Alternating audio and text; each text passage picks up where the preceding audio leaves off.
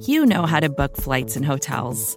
All you're missing is a tool to help you plan that unbelievable travel experience. That's why you need Viator. Book guided tours, excursions, and more in one place. There are over 300,000 travel experiences to choose from, so you can find something for everyone. And Viator offers free cancellation and 24/7 customer support for worry-free travel. Download the Viator app now and use code Viator10 for 10% off your first booking in the app. Find travel experiences for you. Do more with Viator.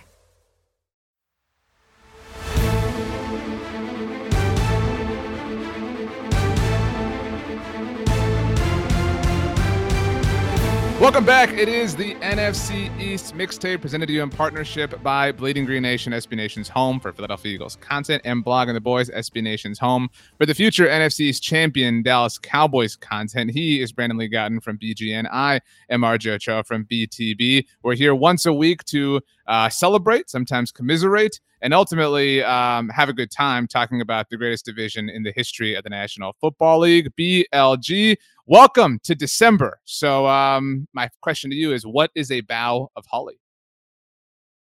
I don't know. You tell me. Me neither. I don't either. I mean, we're rocking around the Christmas tree and there are boughs of holly, and I don't know what they are. We have some big news at the top of the show. Actually, breaking news here, RJ. You're a father. That's right. Yeah. Congratulations, buddy. How does it feel? Thank you very much. Our son, not you and I, my wife and I's son, was born last Wednesday, the night before Thanksgiving, 8:35 p.m. Very excited, very tired, very stressed. I did not realize how dangerous the world is until now.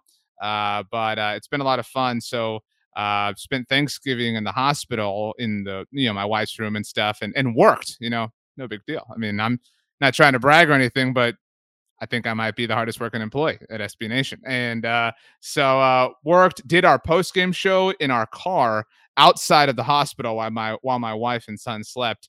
But very, very awesome. I appreciate all of the congratulations and well wishes that people have sent. It's an exciting time. And next year, his birthday will fall on Thanksgiving, which is going to be a cool little thing to happen every now and then. And the name is, well, if you want, maybe you don't want to give out his name, but I'm okay with it. Okay. So my name is Roel Ochoa Jr. That's where the RJ comes from. And my dad is Roel Ochoa, obviously. Now, he has never gone by it. He always just went by Roy. I don't know exactly the origins of that. Like, it's just like a name that kind of Roy Williams fan, probably. Yeah. Probably. Well, which one? Depends. But both. Yeah. I once interviewed both at the same time. That's a story for a different day. Wow. But so I've always gone by RJ. So we both have had this name that neither one of us has ever really used except for professionally, except for, these professional capacities for me, at least. So Roel Ochoa the third, and a lot of times people will call the thirds Trey. Trey is three in Spanish is tres. So you got Trey, whatever. We're not doing that. We're just going to call him Roel. Took 3 tries, but the name finally gets some serious usage. So so little Roel, born on November 24th. If you add the 4 digits there, 1, 1, 2, and 4, comes out to 8. He's a little baby Ocho. So there you go. I think that's the first time I've ever heard your first name explained. That's interesting to me because I knew someone growing up who was named JT, went by JT, but like the T standing for the. It was like Joseph the third, or I don't know. It was some kind of weird thing. I was like, I don't understand what's happening here. I never got the story straight, but it's something weird. But it kind of reminds me of what you have because like, I don't know. I never guessed the J would stand for junior as much as I thought it was like a name, but whatever. It weirds people out all the time because they'll be like, so what's your middle name? And I don't have a middle name. Neither does my dad, and neither does my son. And so like my whole life, it's been like, so it's just junior, Right. Really, the burden is your signature. Like I've always had to add the junior. I've got to do the big swoop on the J and then the little R. And now my son, I mean, think about that. Like the 3 vertical lines and then the 2 horizontal ones. That's a lot of extra effort when he's signing documentation in the future. All right. We've delayed too long. We have a lot to get to. Well, I have a lot to get to, BLG. But before we do, a reminder to subscribe to your preferred podcast, whether it's Bleeding Green Nation or Blog of the Boys, if you're an Eagles or a Cowboys fan. Subscribe to the one you like, but leave a rating and write a review on both, as BLG calls it, the cross review. 5-star rating, no matter what, but you can write whatever you want. You can be kind, you can be mean. If you're going to be mean, do it in a kind way at least. But I have 3 reviews to read read you, BLG, from Blog and the Boys. Are you ready for them? I'm ready. The first one comes to us from Let It Fly 35. 5-star rating. This actually written on Roel's birthday. Title, NFC East Mixtape. Here we go. One of my favorite shows on the podcast, right next to the Roundtable. Fire emoji, fire emoji. That's a show we do at Blog and the Boys. You all should get one person from every team's SB Nation podcast in the NFC East on the weekly show. Would love to hear their perspectives on their respective teams. Also, super underrated great Christmas movie is Fred Claus with Vince Vaughn and Paul Giamatti. It is my favorite, and I recommend it if you want a good laugh. Keep up the great work. I think it's a little tough logistically to get 4 people on one show with different schedules and stuff, especially with different kind of media schedules for different teams. I think maybe one thing we could do, and this is like live spitballing here, RJ, maybe we can find someone from Big Blue View and Hogs Haven to at least send like clips in. Like maybe they can send in like a, whatever 2-minute clip, and then we can kind of react to that so we can at least get their perspective. So that way, we don't have to make them dedicate a whole like hour or whatever of their time and kind of just like check in. So maybe I do agree. We could do a better job of getting the other 2 teams involved somehow. So maybe that's it. Great way to self-scout there. Maybe we'll circle around the NFC East, the other NFC East teams, the only winners, by the way, this week, in the coming weeks, given that we're about to hit the onslaught of NFC East games. Sure. Next one, also written on Roel's birthday, comes to us from Johnny_Joe Star, who left a 5-star rating. NFC East Mixtape. Here we go. This is an Eagles fan, BLG. Devoted day 1 listener here. I'm almost quite certain this might be the greatest crossover of all time, aside from No Way Home. Fingers crossed. I got my tickets. I don't know if you did, BLG. As an Eagles fan, this show is a 10 out of 10, 5 stars, etc. I 100% think you both should do a mixtape YouTube channel. Looking forward to next week's episode. Enjoy your holidays, gents. Go Birds. Yeah, so we're figuring out the YouTube thing. On the Marvel thing, I'm catching up on What If. I'm really behind on a lot of things. I finally caught up on Loki, and I'm just now getting to What If. Wow.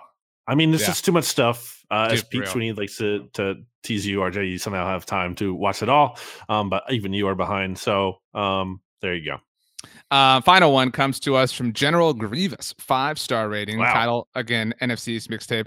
Long time, 4 years. Wow, 4 years. Admittedly, in-season listener of BGN. Hey, maybe stick around to the offseason. They do great work. Yeah. My wife is a Cowboys fan, and we listened to this while preparing pies the day before Thanksgiving. Beautiful moment and a sports podcast we can both enjoy. Hey, General Grievous, that's the whole point. Respect. Also, I'm from New York. She's from Northern Virginia. We're getting football team and Giant stickers for our trash cans. Got to find common ground somewhere. Go Birds. And then General Grievous, BLG adds, also, don't sacrifice audio quality to put the pod on YouTube. If you can do it without missing a beat, great. If not, don't settle. Sage advice there. I will say it's funny that this person's name is General Grievous, because I was actually going to bring up how I was really behind on Clone Wars for a long time, and I finally caught up with that. It's like one of the few Star Wars things I had not seen. There's a lot of episodes, too many episodes, some would say, but I caught up with that, so we got to see a lot of General Grievous in those episodes, and now we get to hear from him. He's a listener, so that's really a big honor. Shout out to the General. Not ever been a Clone Wars person myself, but very excited for Boba Fett coming out. Later? You want the Boba Fett instead of a Boba Fett? I go Boba. Yeah, I mean, it makes more sense to me to say it phonetically that way. But to each his own. Cowboys fan, Eagles fan, pronunciation, whatever. Maybe we should ask General Grievous how he would do it. I think we should ask the listeners, and if you want to get in on that, you can do hashtag mixtape Fett. FETT. Yeah, make sure you add 2 T's, because if not, BLG won't read it. Okay, let's finally get to the football. The Dallas Cowboys, BLG, because we go in divisional standing order, which I cannot wait to bring up as soon as we're done with this team. The Cowboys lost to the Las Vegas Raiders on Thanksgiving Day, 36-33, the final score. Overtime loss. congratulations to you on the SB Nation NFL Thanksgiving extravaganza that you and I did with Rob Statsgura. You correctly predicted that Deshaun Jackson would have a huge touchdown at AT&T Stadium because that's what Deshaun Jackson does. I tweeted this in that moment. The vibes felt really off right then. It did not feel like it was going to go well for the Cowboys. They kind of put some lipstick on the pig, had a nice fourth quarter offensively, took it to overtime, couldn't win. There were the penalties, blah, blah, blah. I don't want to hear about it. I guess the Raiders might be a playoff team, and so maybe there's some soulless, tiny amount to take from that. But this was really disappointing for the Cowboys. You love to talk about how you think it's an unfair advantage, how they get to play at home every Thanksgiving. And what I will say to that is it's never a shock to them when their short week is going to be, and they're one of two teams that have that quote unquote advantage going into every season. And so to get housed, not that they got housed from a score perspective, but to get beat like that at home on a short week by a team that had really quit on the season so far is not good. And I think, BLG, I'm ready to say I don't like the Thanksgiving Day game. Like, I love it, don't get me wrong, especially now for Roel's life, but it is very clearly a time that the other team wants to shine. The Cowboys have now lost 3 Thanksgiving Day games in a row. It's a tough spot for them to be in. Definitely a good point. Like, it puts the target on the Cowboys. It's like, hey, everyone's here to watch the Cowboys. Let's go upset them, especially in their stadium in front of a national audience on Thanksgiving when everyone knows everyone is watching. I believe the Raiders were 7.5-point underdogs or so in this game. So it fluctuated 7.5, but I mean, you're still, but point being, like, pretty big underdogs, and to lose this game at home. And I thought the Cowboys were going to pull it out because the Raiders coached not to lose in this game. You were emotionally tweeting, BLG. I was so ready because they just coached to lose. It was so dumb. They didn't go for 2 at one point when they could have made it either a 2 or 3 possession game. And then they took a knee at the end of regulation like cowards.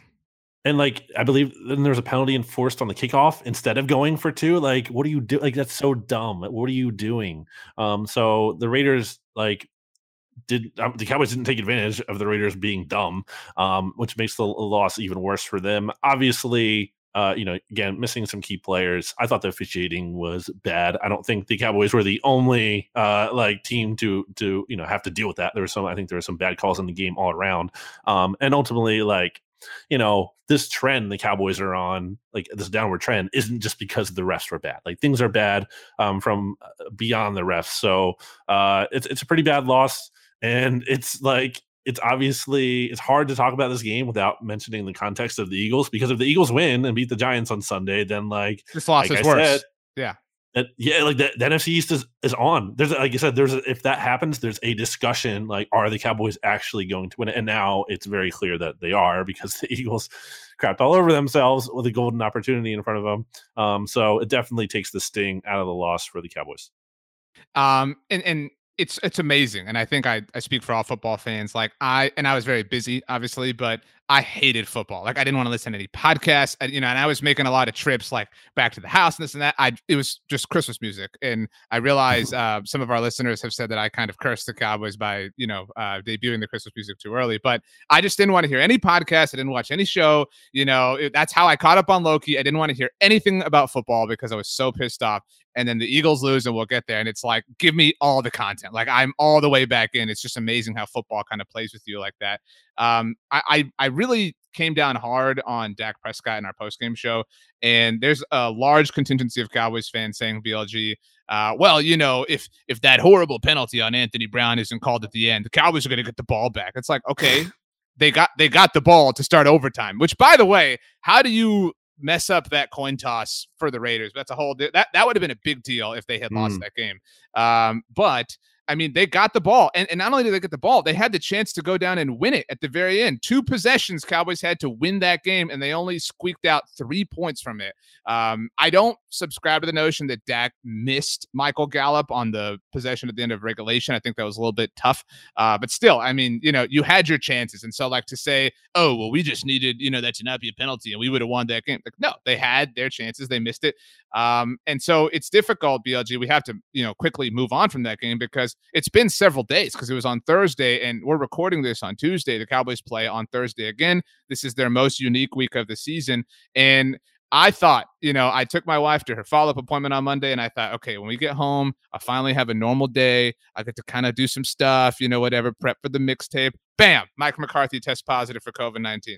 Holy crap. Freaking out. There's already, tons of staffers out. Terrence Steele, which is a story in and of itself, is out being on the COVID list. We found out on Tuesday that Nashawn Wright, the team's third-round pick, one of their third-round picks, is out for this week as well. So there is chaos encircling the Cowboys right now. Not on a short week, but on a unique week, a difficult week, a challenging week as they look to stop this skid. They've lost 3 of their last 4. And I'm with you in that I believe the Cowboys are going to win this division. They have their room for error is still the same, but if they don't win on Thursday night in New Orleans, it becomes a matter of, BLG, they could go 5-1 right now, off their last 6 games. And I would not feel much more optimistic. They have spent all of the benefit of the doubt that they kind of built up. And so I don't know if I trust them to host the Rams or the Niners maybe in the wild card round and beat that team. And even if they do, they're going to go to Lambeau Field and give me the theater I want and go beat Aaron Rodgers. I don't know that I trust them right now. And it's going to be very hard for them to build that up over the rest of the regular season, even if they win all these games. Yeah, I think that was a good way to phrase it. I think by you, and I saw other writers, I think, mention that unblogging the boys is like, it's the goodwill is gone. Like, you lost that. You lost the benefit of the doubt. You had built some of that up early in the season. And I think another thing to this is, like, there was a golden opportunity here to get the 1 seed with some of these teams floundering a little bit, taking some steps back in the NFC. Or at least improve your, if you don't believe that the 1 seed was attainable, at least improve your position and not have to go to Lambeau Field in the divisional round. I will say I want the theater of that. I'm sure. Well aware that could totally backfire. I want that. But if you wanted to be the 2 seed or the 3 seed, it was there, but they look really entrenched in that 4 seed spot right now. Exactly. Even if they couldn't get the 1 seed, at the very least, I think the goal, and I think this has been said at Blogging the Boys, is to avoid the 4 seed, because you don't want to play the top wild card team.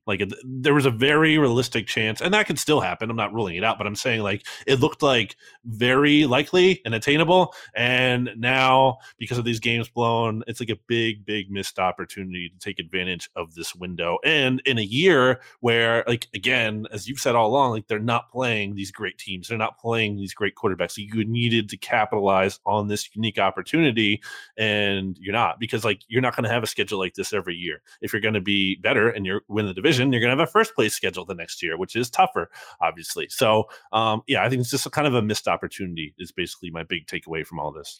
What's frustrating is not only did the Eagles lose, and again, we will get there, but the Rams looked awful. And so the Rams have, we have, and that's a whole different discussion. I don't know that we can lock them in as the top wild card spot, but that does look less intimidating than it did a month ago. And so it's frustrating that the reasons for positivity have nothing to do with the Cowboys. That's just, it's a really hollow feeling as a fan. What I will say, and this is also frustrating, is you've given me credit for this, so shout out to you. All season long, the Cowboys' schedule by opposing quarterback has not looked intimidating ever. But the most intimidating stretch looked to be Patrick Mahomes and Derek Carr back-to-back, those 2 games in 5 days. So, one part of you wants to say, okay, well, you lost those 2 games. Those were the toughest quarterbacks we're going to play. However, and I know Derek Carr had a nice statistical day, but it's not like you lost those games because Mahomes and Carr lit you up. You know what I mean? They weren't untouchable. Right. It's this constant, yanking of emotions in different directions. And so I feel positive. I feel excited, but I definitely feel very weary of Thursday night in New Orleans going into it without Mike McCarthy. That will inspire a lot of takes depending on how the Cowboys play. So it's going to be another long, short, weird, fast week. But I'm very, and if you go get that win and then you get a week and a half to prep for your trip to Washington, you can really stop this bleeding, and you really need that right now. Yeah, I think the Cowboys, still have a good chance here. It's Taysom Hill.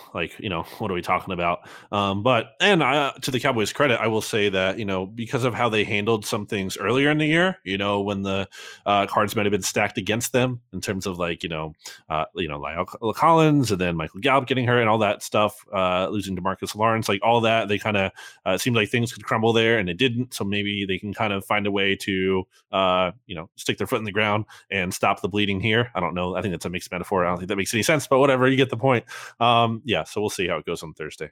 Okay, we'll pick the game at the end, but now it is time to get to the second place team in the NFC East, which, Brandon, is not The Philadelphia Eagles. Wow. The Washington football team victorious on Monday night against the Seattle Seahawks. I don't know if you saw this, BLG, and I don't ever like to disparage other shows. Like, it's hard to put NFL shows together in different contexts. But Peter Schrager on Good Morning Football said, I don't want to play Washington right now. Okay, Peter Schrager. Okay. But Washington did win. I correctly predicted this. No big deal. The Seahawks are awful. The Seahawks are trash. Cannot wait to hear your thoughts on Russell Wilson. Final score 17-15. Your thoughts, BLG, before we kind of expand on this, on the going for it down near the goal line on 4th and goal. Yeah, Stats Trip them for this on the Oddcast said they shouldn't have gone for it, I believe, which is he slacked me and was like, why aren't they kicking a field goal and blah blah, and I trolled him back because I was kind of busy, but yeah, I loved it. I mean, I thought that was a touchdown, if I'm being honest with you.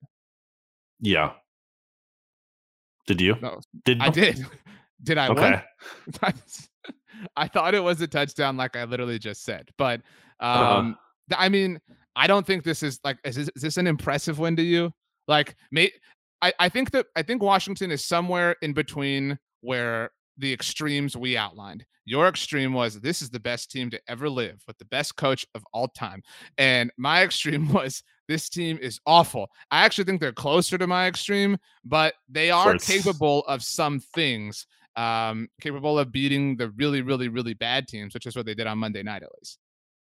Well, I think the defense has clearly solidified and is no longer one of the very worst defenses in the NFL, which never should have reasonably been expected to happen. I mean, you look at their last 4 games here, allowed 17 points to the Broncos, 19 points to the Bucs, 21 to the Panthers, and then just 15 the only to impressive the Seahawks. Thing there is the Bucs. I'm not impressed by their performances against Denver and Carolina. Well, it's still the defense is coming into form. They lost Chase Young. It's not a disaster anymore, which is important for them. And Heineke again, he's playing some good football. Still don't think he's a guy you win because of, as much as you can win with. When you get the run game going, when the defense is solid, and you're playing not amazing teams. So it's not like the football team is going to make any noise in the playoffs, but they're a playoff team right now. Yeah, exactly. If the season ended today, they'd be the 7th seed. So, maybe they win a game. Maybe they make a game competitive like they did last year. I don't think their ceiling is much higher than that. But, I mean, credit to them for being in this spot when, again, things could have easily gone way the other way. Now, we can sit here and debate and really point out that this probably isn't the best thing for them still long term, because what are they doing here? What position are they treading be water in after this That's season? all they're doing. I mean, unless they can somehow swing a trade, I don't know, for Russ and Russ bounces back, or Deshaun Watson or Aaron Rodgers, which I doubt, but whatever. But that's it. They're not drafting anyone clearly. They don't have any ammo to outbid the teams that do have the capability to do that. So I don't know what this means for Washington long term, but the bottom hasn't dropped out, so that's something. Tell me it's impossible that one of these 3 players is the starting quarterback for the football team in 2022. Andy Dalton, Jimmy Garoppolo, Tua Tagovailoa. I think Tua is going to be in Miami. He's playing better recently. Right. Okay. Well, so Chicago and San Francisco are going to move on from Dalton and Jimmy. And there was a report that Washington was in on Andy this year.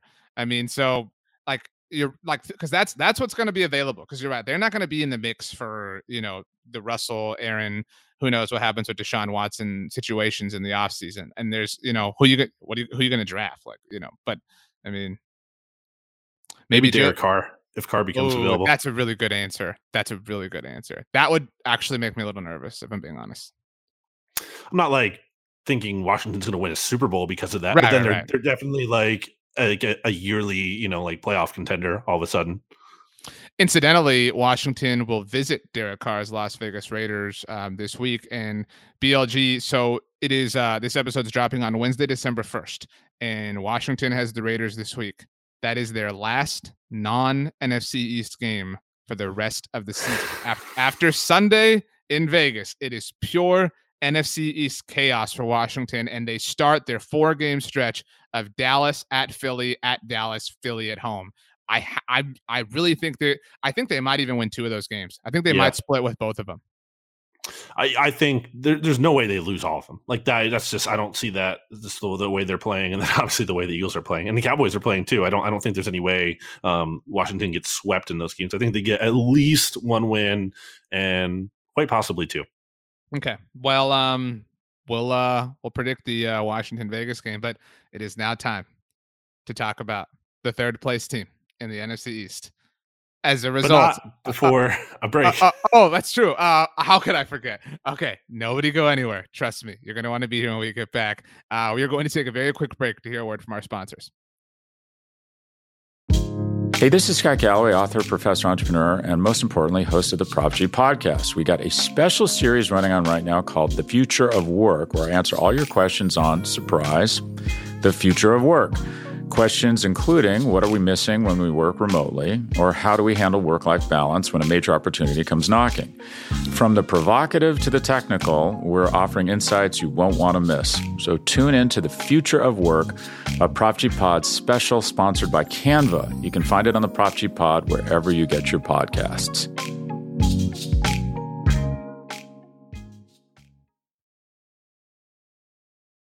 Welcome back, BLG. During the break, you actually ran out and came back, and you have two different Jalen Reagor jerseys. You have the standard Eagles green home one, the forest green, and the road white. I did not know that you had invested this much in Jalen Reagor's career with the Philadelphia Eagles. What is forest green? Where's that coming from? That's never been a thing. I think you know that too. I really, in my mind, that's how I qualified the color. It's midnight green. I don't think that's midnight green. I think it's. That's what it's called. I know. It's not forest green. I believe you, but like it reminds me of like a tree, like in Oregon or something, like a forest. I would say like the Jets is more of a forest green. What kind of forest are you talking about here? I mean, like, can you name a forest off the top of your head? Like a name for a forest. The Amazon rainforest, baby. Oh, shout out to Rob Sesternino. That's right. I was gonna say the one in Harry Potter, but I forgot the name. Fictional forest. Is it the Forbidden Forest? I think it's that was the first one that came to mind. That's the first forest you can think of as a fictional. Forest. or Gump. But yeah. Either way. In fairness, you're in Texas. Are there forests in Texas? No, I don't know. I have no idea. I mean, no, probably not. Right? There are like parks and there are like hunting grounds, but there are no like forests. I mean, I thought of Oregon. Like my wife and I went to Oregon a couple of summers ago, and like that was like awesome, like all those forests. But I mean, yeah. But yeah, anyway, so your two Jalen Reagor jerseys. Interesting that you have them both. You getting the black one too? Like at a certain point, you're gonna collect have the whole collection. I have like never been more out on a player, like preemptively too. And like I'm wrong about like everything. So many things, as you would like to remind me, RJ, but I was so freaking right about Jalen Reagor. Like I was never in on Jalen Reagor. I tried to like give him a chance. I was like, all right, maybe I'm wrong here. So I wasn't like trying to crush him from the beginning, but like I really didn't feel good about it deep down. I'm like, I saw there was the Daniel Jeremiah tweet. Daniel Jeremiah used to work for the Eagles and like is friendly still, I believe, with Howie Roseman after the Eagles selected Reagor over Justin Jefferson. Put out like the most damning version of a tweet you'll see, and most critical tweet of a tweet you'll see from Daniel Jeremiah about the Eagles, which is like basically he was like, I don't know about that one. Like maybe it'll work out, but like, dude, it was so obvious at the time that Justin Jefferson should have been the pick for the Eagles. The Eagles, being full of hubris like they are, thought they knew better. They didn't, and now they have a colossal bust on their hand. It's catastrophic. It's a catastrophic miss. It's not just like, hey, every team has misses and you just move on. No, this is like so damaging. The delta from Jalen Reagor and how bad he is to how good Justin Jefferson is like, it's gigantic. It would make so much of a difference for this team, and it's terrible. He is terrible, man. It's just, I don't even know. I don't mean to totally rub it in. I was going to say I don't mean to rub it in, but I do mean to partly rub it in. But it's not like CeeDee Lamb or just like didn't make it. You know what I mean? Like it was there. You know what I mean? Like that's the devastating part. But so Jalen Reagor unable to come up clutch. The Philadelphia Eagles, BLG, and you said it, and I know you. Life was good in BLG's life, which is a redundant statement, from Thursday through Saturday night. I mean, I'm sure the Thanksgiving leftovers were fantastic, and I'm sure that, that is representative of all Eagles fans. I saw a friend of the show, John Stolness, tweet, there's nothing like my Thanksgiving tradition of rooting for the Cowboys to lose. Every Eagles fan was feeling themselves, saying all we have to do is beat the New York Giants. Lots of Eagles fans saying we might win out. We might win out until we see the Cowboys in Week 18. They're going to put that on Sunday Night Football. That's going to be the NFC East title game.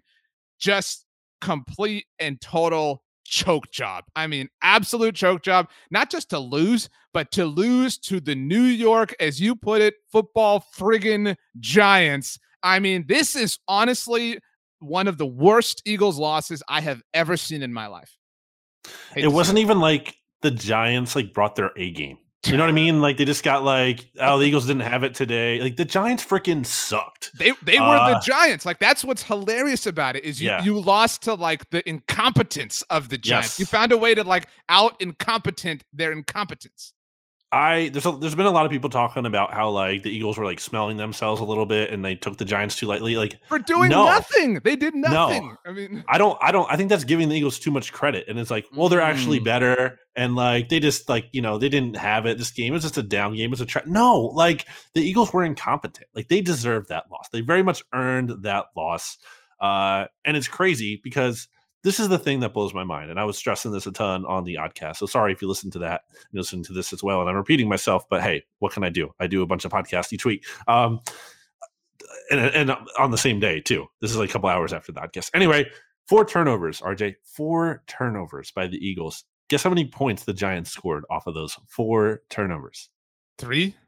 0. They didn't score a single freaking point off of 4 turnovers. Like, and you still can't win the game. And they won. Yeah. Like, it is nuts to me. And that's why I hate, by the way, like, oh, Jalen Hurts had him in the game still at the end, had some drop touchdowns, had a drop touchdown to Greg Ward. Like, okay, I acknowledge that as being true, but like, Jalen Hurts did not have them in the game at the end. The New York Giants had the Eagles in the game at the end because even if the Giants score 1 field goal off of those 4 turnovers, which they almost did. I think they missed a 51-yarder. Then it's a 9-point game. Yeah, at the end instead of like a 1 like that's, and that changes the whole equation, the whole dynamic of the game. And so it's just like it was a gift for the Eagles to be even in that game at the end, and they couldn't capitalize. And I'm like almost glad they did it from like a merit standpoint. Like they did not deserve to win that game. If they won that game, like obviously you want that in a I would sign up for that instead, but it would be annoying from a standpoint of like, well, they just found a way to win, and you know, like Jalen Hurts, he just pulled it out, even though he was terrible for like he had a 17.5 passer rating in this game, like so bad. And the Giants are missing both of their starting safeties. They lost 2 of their cornerbacks in this game. Like there was no good reason. There's no good reason at all for the Eagles to lose this game. None. They own this team historically, 21-5 in their last 26 games before this matchup. Like I know there's different players and coaches and whatever throughout there, but like point being, like they own this team. It's not like the Giants Stadium is an incredibly hard place to play when there's like Eagles fans that make that trip every year. The Giants have been literally one of the worst teams in the NFL since 2017, as we like to point. Like there's no sugarcoating this there's not acceptable loss. And especially the context of the Cowboys losing on Thanksgiving and you like having this opportunity, you would think like that can't be a trap game. You're like, wow, look at this opportunity we have now. Like we need to go out and take care of business. And they didn't. It was a terrible loss. And like they have to wear this L. Like there's no getting around it. Couple things for me. And believe me, it's a pain to talk about. And to be very clear, you specifically were not in on this. However, there were a lot of Eagles fans that were during the little win streak. Jalen Hurts, he's playing like QB1. We got all these first-round picks. I mean, why draft? Why move? Why trade for Russell Wilson? Jalen Hurts is on fire. He is, I think to call him a running back that plays quarterback is really unfair. But, man, he is much closer to that than he is the elite dude that people were making him out to be. He might be the worst starting quarterback in this division. Wow. I mean, is that objectively unfair? I mean, like, I'm not gonna. I mean, like, you know, Daniel Jones is pretty bad, but I don't think it's like you know, like undisputed worst starter. But at a very basic level, he's like not great at throwing the football. And how is this surprising to anyone either? Like Jalen Hurts just literally benched for this in a high profile moment in a national championship game because he was not good enough at throwing the football. That doesn't mean he hasn't gotten better since then and his career is over. But like, this is an issue. You can't just pretend like this is something that people say and it's not a real thing. It's like very much a real thing. And my thing about the Eagles heading into this Giants game, and I think Nick Sirianni deserves some blame for not running the football, especially earlier on. But like, that can't just be always like the thing, right? It can't always be like, well, it's not Jalen Hurts' fault. They didn't run the ball enough. Why do you have to rely on the run so much? Like, because you can't trust the quarterback to throw the ball. You can't be that one-dimensional. You're not going to run. I've been saying this. Like, you can't just run like 40 times every week and get to the Super Bowl and win. Like, it's not that simple. Yeah. And this isn't Navy Army. They asked him to throw the ball 31 times. Like, that's less than an average team. Like, the average team throws the ball 35 times a game. The team with the lowest pass attempts per game this season is about like 28, 29. It's the Bears. Guess the amount of pass attempts, RJ, that Jalen Hurts was averaging in the Eagles' last 4 games before week 12. 23. It was 19 and a half, 19.5. Like, that's not sustainable. You can't win. What a high job. That's all. Yeah, they were just hiding him. That's it. I mean, he's like, there was, I know you saw the stat, the floating around last week. It was, I forget what it was, but the thing like total yards in the first like 16 games, the thing comparing it to Lamar Jackson.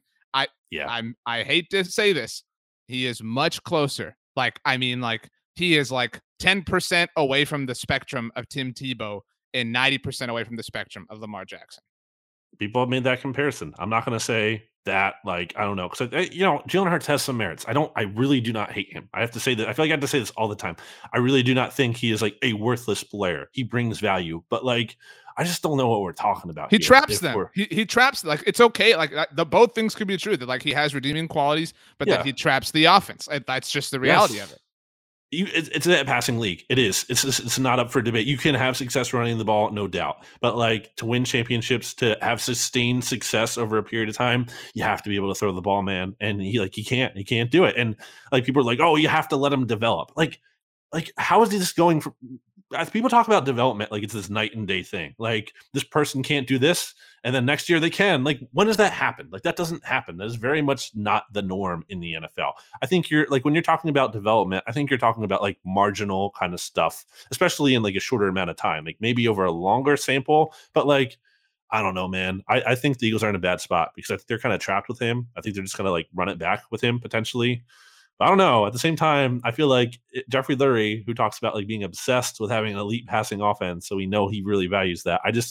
I can't imagine him like sitting there watching these games and feeling like great about this. I really wonder about that. They were a laughing stock on Sunday. So the score was, correct me if I'm wrong, 3-0 at halftime, Giants? Yeah.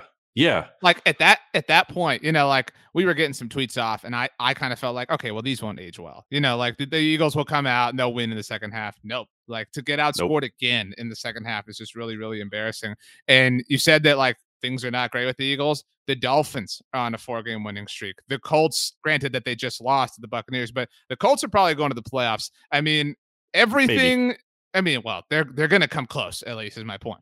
I mean, so like that Dolphins pick, remember, we were talking like that might be the number 1 overall pick. Like, that's not even going to be a top 5 pick at this point. Not even a top 10. Because the Dolphins, their next games are like the Jets, the Giants, and the Saints. Like, they could win a few more games here. Yeah, I mean, it is just bad vibes going on with the Eagles. I really hate to see it, BLG. It really bothers me so much. It irks me to my core. Well, let's go to the team who found a way to win in this particular contest. The New York Football Giants. I guarantee you, BLG, that because this is what happens. They beat the Eagles, and then they're going to hurt the Eagles by losing to the Miami Dolphins in their very next game this week. It's going to be infuriating for you and all Eagles fans. What's more is you talk about like smelling yourself. I guarantee you, Joe Judge is like, see, this is, I got this. My process is I moved on from Jason Garrett. Watch out. I bet you they don't even hit double digits this week in Miami. Like, the fact that like Jason Garrett's gone, like the purge happened, everything's supposed to be fixed now, whatever. And you put up 13 points and you don't score a single point off of any turnovers. I mean, like, dude, like there is so much broken with the Giants, but these little moments happen to keep that heartbeat alive and keep that nucleus together. There was the report though on Sunday morning that Dave Gettleman is not expected to return next year. So a moment of silence for one of the greatest eras of NFC East football coming to an end. I've long said that Dave Gettleman is my favorite general manager because it's like guaranteeing when the Giants hired him, I'm like, oh, it was like a relief. It was like a weight off my shoulders. Like, I know they're going to continue to be bad. Don't have to worry about them. Obviously, the Eagles just really bad under him. It's sad to know he's going to be gone, although I'm sure that ownership will hire another bad GM. So at least there's that, or they're going to give more control to Joe Judge, I guess, whatever. In any case, this is such an empty loss or empty win. Sorry. I feel like for the Giants, because like, it doesn't mean anything. Like they didn't like play better than they didn't like outplay the Eagles. Like, and they had fewer yards per play. And obviously they had more points. But like, I don't know what you really take away from this game as a big positive. I was talking to Ed Valentine of Big Blue View last week about the game, and one of the things like he was saying, like, making me like kind of really sad for him / the Giants is like, he was like, if they can just win a couple here, they can get to 7-7 in their last 14, which is like their best stretch in a while. And I'm like, what are we talking about here? Like, we're celebrating 7-7 in the last 14 games. And I get it from his perspective. Like, that is an accomplishment for the Giants, given how bad they've been. But like, I don't know, man. Like, this team stinks. He's pretty convinced, Ed is, that like they're just going to run it back with, Joe Judge and Daniel Jones, which like, where's that going to get them? And what do they do with Saquon? Do they pay him? I mean, how could you? Like, he's just such a non-factor. He just doesn't matter. Like, he's just so irrelevant. Like, he's always injured. He's not actually like the best thing about Saquon is he can break off a big run every once in a while, but like, I mean, there's few and far between. Like, he's not any kind of great weapon for them. So, Giants are terrible. Can't believe the Eagles lost. So I've used this reference before, but it's appropriate here. Did you watch Boy Meets World growing up, BLG? No. Wasn't he a Phillies fan? He was in the show. I think you're right. Now that because it did take place in either Philly or like a suburb of it. Like, I don't know what a suburb. Give me a cool suburb. There you go. Give me a cool suburb of Philly. Let me look it up. What? I was asking for a hypothetical suburb of Philly. I know, but I don't know which one I wanted to name. Westchester. I don't know. Okay, fine. Anyway, you know the premise, you know the plot, the main character, the boy who meets the world, Corey Matthews. There's an episode where he is like, I forget exactly what happens, but he's being regarded as like a safe, dude. Like, I think the girl he's dating, her father's like, oh, I trust you. You're a safe guy. And he's like, I don't want to be safe. Okay. I want to be dangerous, whatever. And he's talking to his best friend in his room, kind of venting about how boring and lame and whatever he is as far as his perception is concerned. And it cuts to his best friend. His friend says, dude, you're not boring. You're not lame, whatever. And then it cuts back to Corey, the main guy. And he's leaning up against a poster in his room that is a poster of celery. Which is like a funny joke to kind of show like how just like boring and lame and simplistic he is. You mentioned like like empty. Those like, what do they say about celery? It's like empty calories or negative calories or whatever. Like, that's who the Giants are. They are not just celery, dude. They are the like, is it a stick or the bushel or whatever of celery? You know what I'm talking about? You grab. What is it? Sure. Like a bunch. The bunch you grab is a fistful, but the one that's like soaking wet from the little like, sprinklers that they have on it to keep it fresh or whatever. And you put it in the bag and all the condensation happens. And then you got to like dry your hand on your pants or whatever. That's who the Giants are. Like, that's the most interesting about them, is that the celery is wet when you grab it off the rack. And how do you do that? This is in a vacuum. This is like a very big win for them, because they beat a team that traditionally owns them. And it was literally the Giants Super Bowl this year in terms of like, they really wanted to be. Let's give credit where it's due, BLG. And I think you have an apology to make, because the New York Giants said that the Philadelphia Eagles took the division away from them. They said, we want to play them week 1. We want them, bring them to our house. We'll go to their house. We don't care. And you know what they did? They whipped them. They beat them. They owned them. They proved that they were right. Joe Judge is right. The Eagles are wrong. How does that feel? I did make Joe Judge a winner in my winners and losers column, even though you probably didn't even have a good game in this one. But hey, look, I am never reluctant to rip the Eagles, as you know. So, and honestly, kind of, pointing out that thing about the Giants being their Super Bowl, and talking about all this about the Giants. Like, I want to be clear here, because I put the Giants in my losers section of that winner losers article I do, but like, that wasn't supposed to be so much like a slam on the Giants, and I'm like bitter about the Eagles losing to them. Like, I don't want Giants fans to be like, oh, you're just bitter about the Eagles losing, that's why you're hating on the Giants. Like, no, I am hating on the Giants to like make the Eagles loss, like to come to really underscore how bad of a loss this is for them. The Eagles lost to losers, right? Yeah. Interesting. What a time to be alive in the NFC East, BLG. Every team has at least 6 losses, except for the Cowboys. The Cowboys only have 4, of course. The New York Giants will be at the Miami Dolphins this week, which means I guess it's time to predict these games. So we'll go in ascending order from the bottom. The New York Giants at the Miami Dolphins. Who wins? I think the Dolphins are going to win. They've been rolling lately, and the Giants are really bad. I mean, 13 points. They scored 13 points on a game where they had 4 takeaways.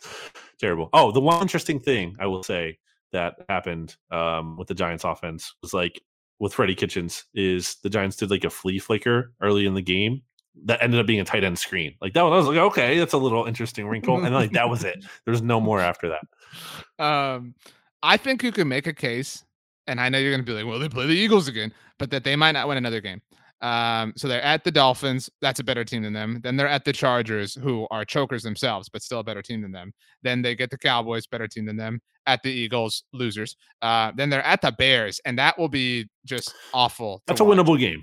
I know, but like, God, I'm gross. And then they get Washington to end it. They're probably going to lose that game, right?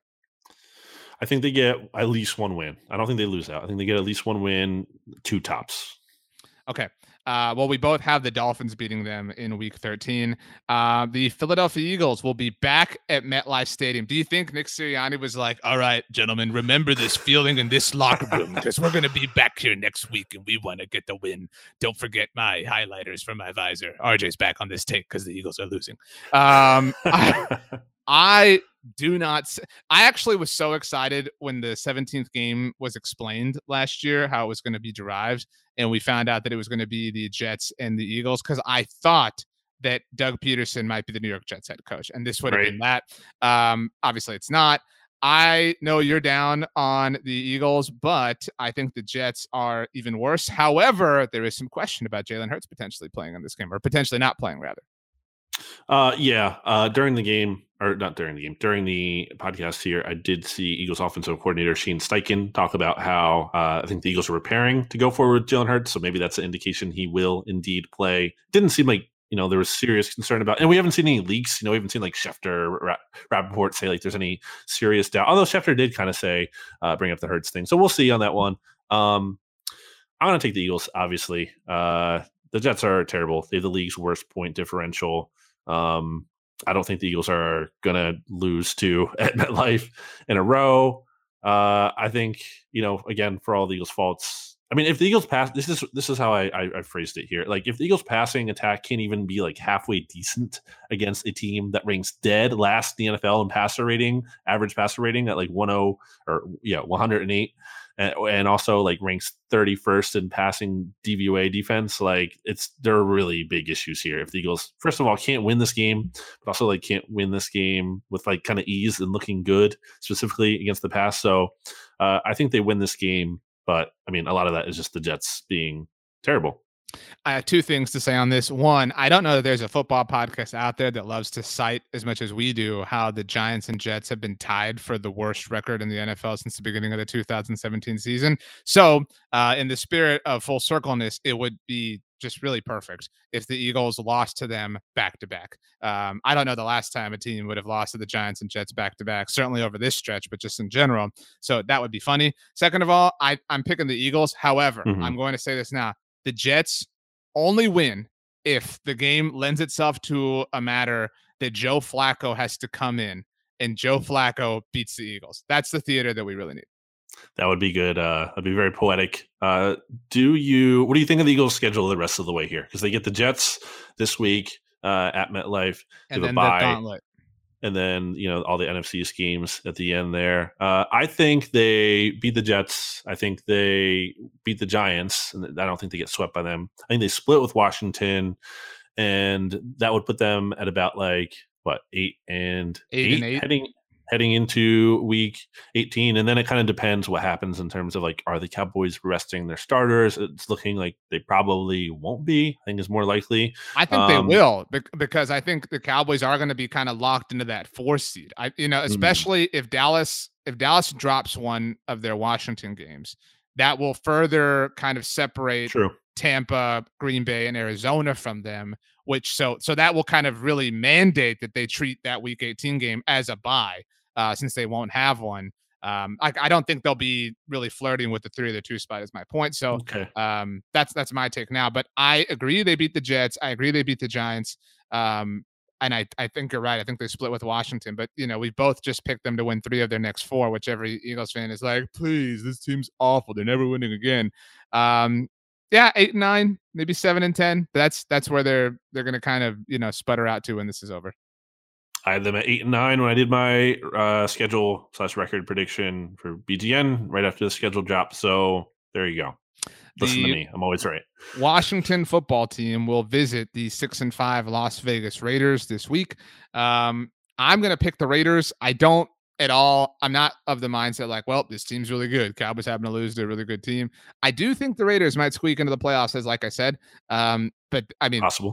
But Washington's just, they can beat the frauds, the true frauds, except for Denver. No, they did beat Denver. No, they didn't. Nope. They're not. I don't think they're good enough to go to, and Vegas is coming off, week and a half. You know what I mean? You get that little bounce. That's another like little thing that's happened. Vegas getting the longest possible rest coming off of a Thursday game, happened to be on Thanksgiving, and Washington coming off of Monday Night Football, and Washington has to be the team to travel. That's so stupid. Mm-hmm. Yeah, I think this is a loss for Washington. They've had some good wins recently, but I think it's not going to continue. I saw some concern about this game over at Hogs Haven. I think Washington fans are feeling good about the team as a whole, but I think this game specifically does concern them. I think Deshaun Jackson definitely plays it up against his former teams, in addition to the Cowboys, and I think he's going to want to have a big game against Washington, who he did play for quite a bit. So I do think the Raiders win this game. Although it could be close. I think so. And on the Deshaun Jackson note, I know you're not a big fantasy player, but it would be just perfect Deshaun Jackson for after he has, I don't know, a 60-yard touchdown against Washington for around week 14 when the fantasy playoffs are starting, for somebody to say, all right, Deshaun Jackson's heating up. I'm going to start him here in my fantasy playoffs, and then for the dud to happen. That's the Deshaun Jackson way. Okay. Cowboys at Saints on Thursday night. I will pick the Cowboys. They are 7-point favorites, according to our friends at DraftKings Sportsbook. I would not take that. I'll take them to win. I will be really – I know the Saints are bad. I have them really, really, really far down in my own power rankings, but I think I have them 28th. So considering that, if they win in the midst of this chaos, if they stop the skid, whatever, without McCarthy, without all the staffers, just on and on and on. I know that, CeeDee Lamb's going to be back. We'll see about Amari Cooper. He's still, as of Tuesday, dealing with some lingering effects of having COVID. I will say this, actually, BLG. Mike McCarthy openly said in his virtual press conference on Tuesday that if Amari doesn't practice on Wednesday, he doesn't see him going on Thursday. This is very strange for Mike McCarthy. And I actually am taking this as a sign that Amari is going to play because, Brandon, when the Cowboys went to Minnesota all week long, Dak looks good. Dak looks good. Looks like Dak's going to play. Dak looks good. Bam. Dak Prescott not playing. When the Cowboys were going to Kansas City, Tyron Smith, man, he's looked really good coming back. Looks really good. Everything's going in the right direction. Bam. Doesn't play. Thanksgiving Day game against Vegas, CeeDee Lamb, man, coming off that concussion. He's been practicing. He's been limited. It really feels like he's going to play. Bam. Doesn't play. Mike McCarthy, who I respect, and different conversation for a different day, does seemingly believe that if he says one thing, that the opposing team is going to prepare for that. So I do think he's trying to throw the Saints off the scent here, in the reverse way, saying, I don't see it, guys. Not happening. And bam, Amari's going to play on Thursday. But either way, if he does or doesn't, I'm picking the Cowboys. Yeah, I really like I'm going to say I really love the points. I really don't like taking the Cowboys to cover. I don't feel comfortable with that. 7 points, that's a lot. I do think Taysom Hill is actually a good option for the Saints at this point in terms of Simeon wasn't cutting it and Hill can at least run around a little bit. Maybe that gives you something. I do think this is a no-win position kind of for Mike McCarthy from a standpoint of if the Cowboys lose, that's obviously pretty bad for him. Pretty embarrassing loss. If Cowboys win, then it's like, don't even need Mike McCarthy, which is what I feel like a lot of Cowboys fans or some people might be saying in general. And he's overrated down there.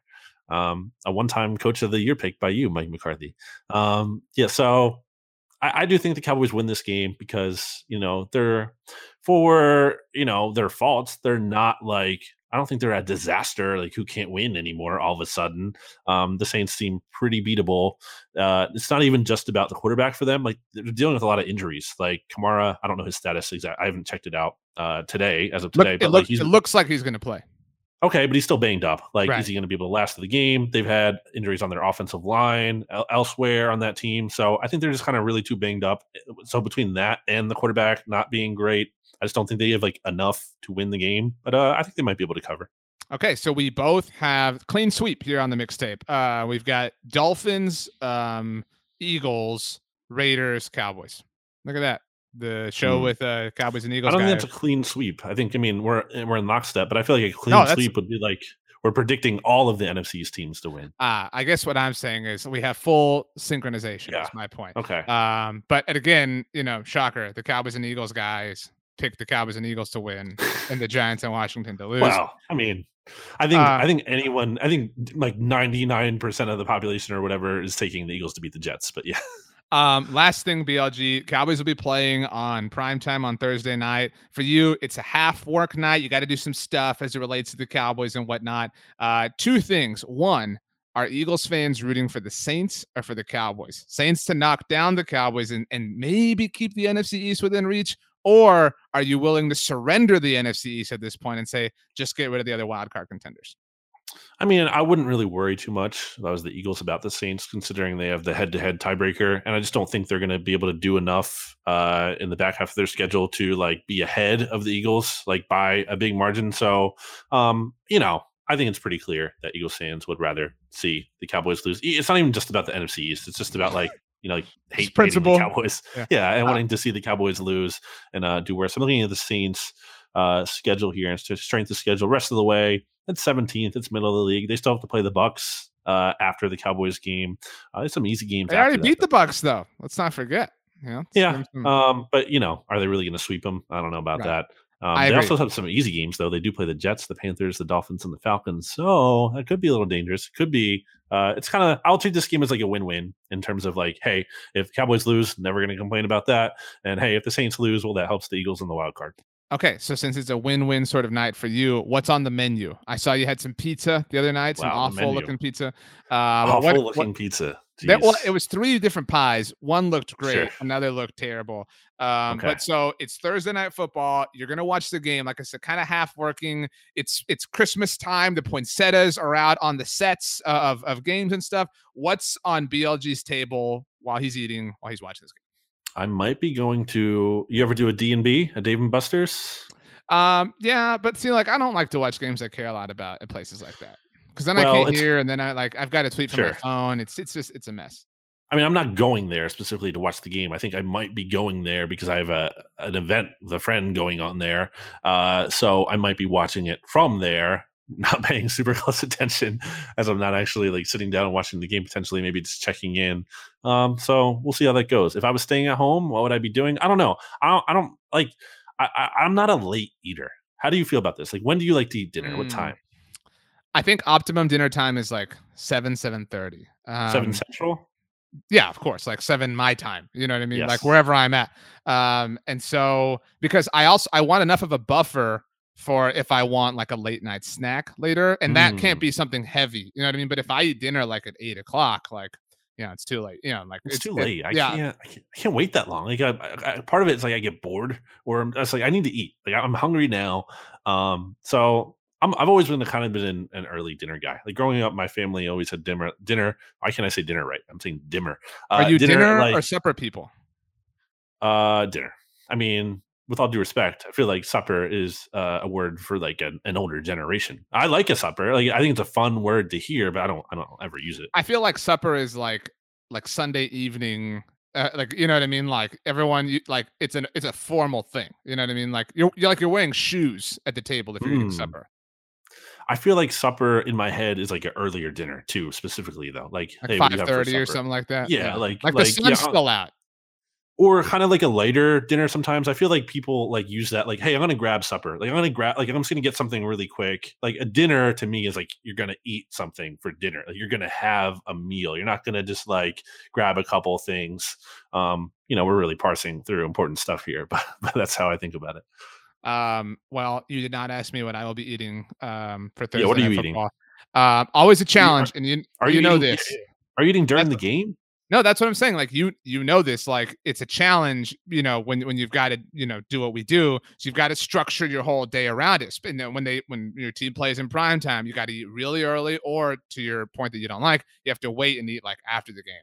Because you can't eat during the game unless it's something with utensils, but even then it's difficult, blah, blah. Halftime, maybe at best, yeah. I'm definitely eating before the game. I think it's going to be a fajita tacos sort of night. Wow. So I'm really pumped about this. So what kind of protein? Beef and chicken. You mix it up. Wow. You know what I mean? And even mix it up like in a particular taco. Like you don't have to do just beef, one taco, just chicken. Like throw it all in one thing. Get some, some onions, some peppers, some, guac. Not a sour cream guy. Some salsa. You know what I mean? Like, we can have a good time. It gets said a lot, but it really can't be said enough, I would say, about how, you go out to the restaurant and someone gets the fajitas, or you get the fajitas, and it's like this great experience when they're just coming out and they're sizzling. Yeah, it's just like great. It's awesome. It's always great. I love it. Also, sometimes I feel like pro tip here, maybe people do this, is like, you ever like kind of scrape like the goodness off of the bottom of that skillet? It's so good. It tastes so good. When you make your taco in a situation like this, do you put the tortilla in your hand, like your non-dominant hand, because you're using your dominant hand for the utensil to scoop, or do you put it on the plate? That's a good question. I think maybe on the plate. I don't know. I don't. You gotta go hand, dude. You gotta go hand so you can weigh. You know what I mean? Like what's in it. You know what I mean? So weigh. So you can know. Like you know what I mean? Like it's a structure. You gotta.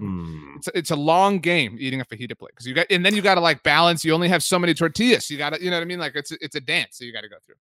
I don't love preparing a tiny taco. Like I don't love a tiny taco in general. Honestly, I want a big taco, like enough to be able to contain everything inside. Not like in some of those tacos too. Like I feel like they break too easy. Like the soft like corn tortilla. Like it's like you're biting it and it's just like ripping at the bottom. Like what is this? This is a mess. What's going on? Last thing here. There's a place where I grew up named Bigo's, and they serve. It's a big like just gigantic fajita platter. It's called Bigo's. Yeah, BIGO''S. And so you get like, I don't know, like 50 corn tortillas, but they're small. They're like palm of your hand size. And they're just like 2 bites. Like that's what the tacos are. So it's just like constant, like reloading, 2 bites, reloading, 2 bites. It's a great experience. Bigo could be a nickname for me, considering my first initial is B, and then my first 2 letters of my last name are Go. I think it's time to go on that note. Great. I was going to say segue, but great way to end. Lots of important stuff here at the end. Go Cowboys, not Eagles. Joe Judge owns the Philadelphia Eagles. BLG, the last 6,431 words belong to you. All right, let me count these out. No, thanks for everyone for the support.